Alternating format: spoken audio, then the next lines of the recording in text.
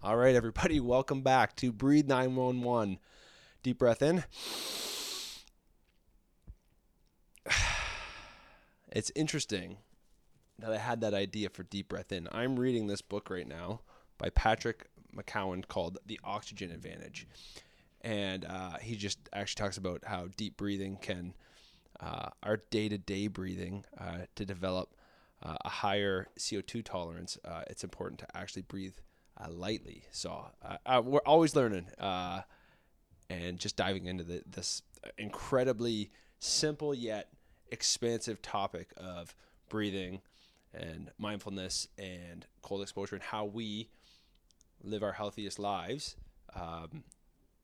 through all this and all the different ways that all the things we thought to be true one day that may not be true the next day, and how we just get to discover new things and discover what works best for each of us. Anyways, this book, The Oxygen Advantage, I was reading part of it this morning that I wanted to share because I found it so impactful. We've had a busy week. Today's Friday. Last Friday we left. We went down to Nashville. We were supposed to have an extended trip, but we had a sick dog that we had to put down yesterday, and she's no longer with us, and that's super sad.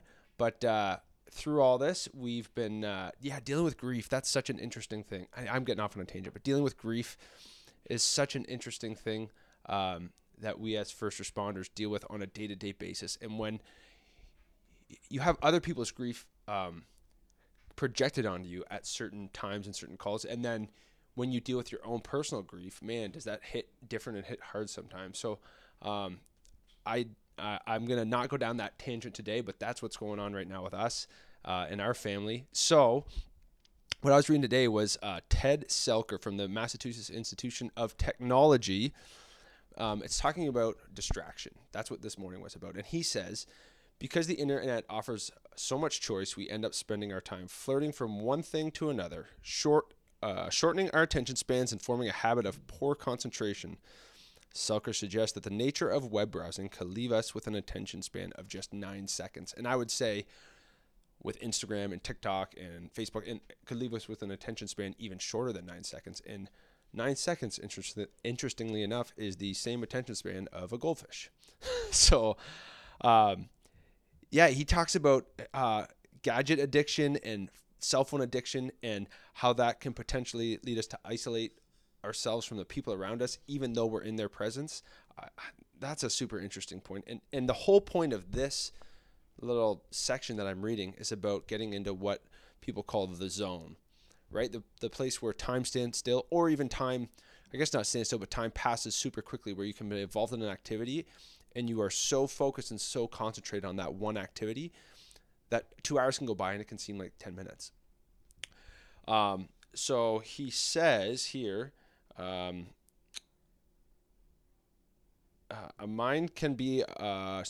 importance of being able to control and still the mind cannot be overestimated. A quiet mind enjoys good powers of concentration and is able to enter the zone at will. But this is talking about athletes. An athlete with an active mind will have a full head of unnecessary thoughts and will find it difficult to enter the zone. The mind is overactive during daily life. It follows the mind and will be overactive during sports. So those are talking about our habits and our routines and our daily things. If it's overactive during those things, when we go to try and concentrate on something that's important, it will stay that way. It also talks about you could, of course, go down to your local bar and drink 6 or 7 beers. No doubt this approach will quiet the mind, as appealing as it sounds, which I think a lot of us have done, do, or will do in the future. Achieving a state of mind where thoughts are drowned with alcohol is not conducive to alertness and increased performance. For thousands of years, human beings have practiced different forms of meditation to quiet and tame the mind. Meditation allows you to pay attention to your thoughts, emotions, and feelings while reducing repetitive and useless thinking. So that's today's thought. Is the point I'm trying to make is we have a society, and I'm so guilty of it. I'm filming this on my iPhone, and we were just talking today, my wife and I were talking about how great it would be to go back to a flip phone. So that's on my list. I'll say it here first. That's my Christmas gift to myself, is by the new year, by Christmas, I'd like to be operating off of a flip phone for day-to-day life. cell phone, phone calls and text messages. Wouldn't that be something? I don't know if it's possible for me, but we're going to see. The other part, the part that I wanted to say is, as this relates to me, one way I've found that's been really helpful, that has worked for me to get into the moment, to get into the zone, is we're going to talk a lot more about cold exposure, but getting into really cold water. It does two things. One, you can only focus on that. You are literally not thinking about anything other than how cold you are when you first get in. The second is, it forces you, if you want to stay in for more than a few seconds, it forces you to control your breathing, to stay present, and to breathe through what you're going through, to overcome that huge cold rush and that stimulation and blood moving all around your body, and blood going out to your limbs and your fingers to try and stay warm, and then quickly realizing that's a losing battle and shunting back into your vital organs. And as that process happens and you breathe through it, you become fully present, and you are basically, without sounding too like, I don't know, I don't even know the word, but without making it too, wishy-washy out there, kind of ethereal thinking, it's more like it allows you to stay 100% focused and in that moment, and not think about all the other things you have going on in your life, all the other problems you may have, all the other worries, or even the good things that you're thinking about or things you're looking forward to. You are present in that moment. And anyways, I just wanted to highly recommend the book, The Oxygen Advantage by Patrick McKeown.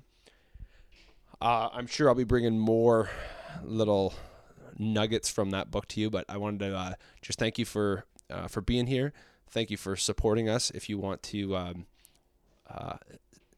subscribe, or I don't know all the things, I'm fumbling my way through this, but we would love it if you would subscribe. If you'd leave a comment, a rating, a review, or share it with someone. I feel like that's how people say it. That sounded good. Yeah. So let's go with that. And yeah, deep breath in. And we will see you next time.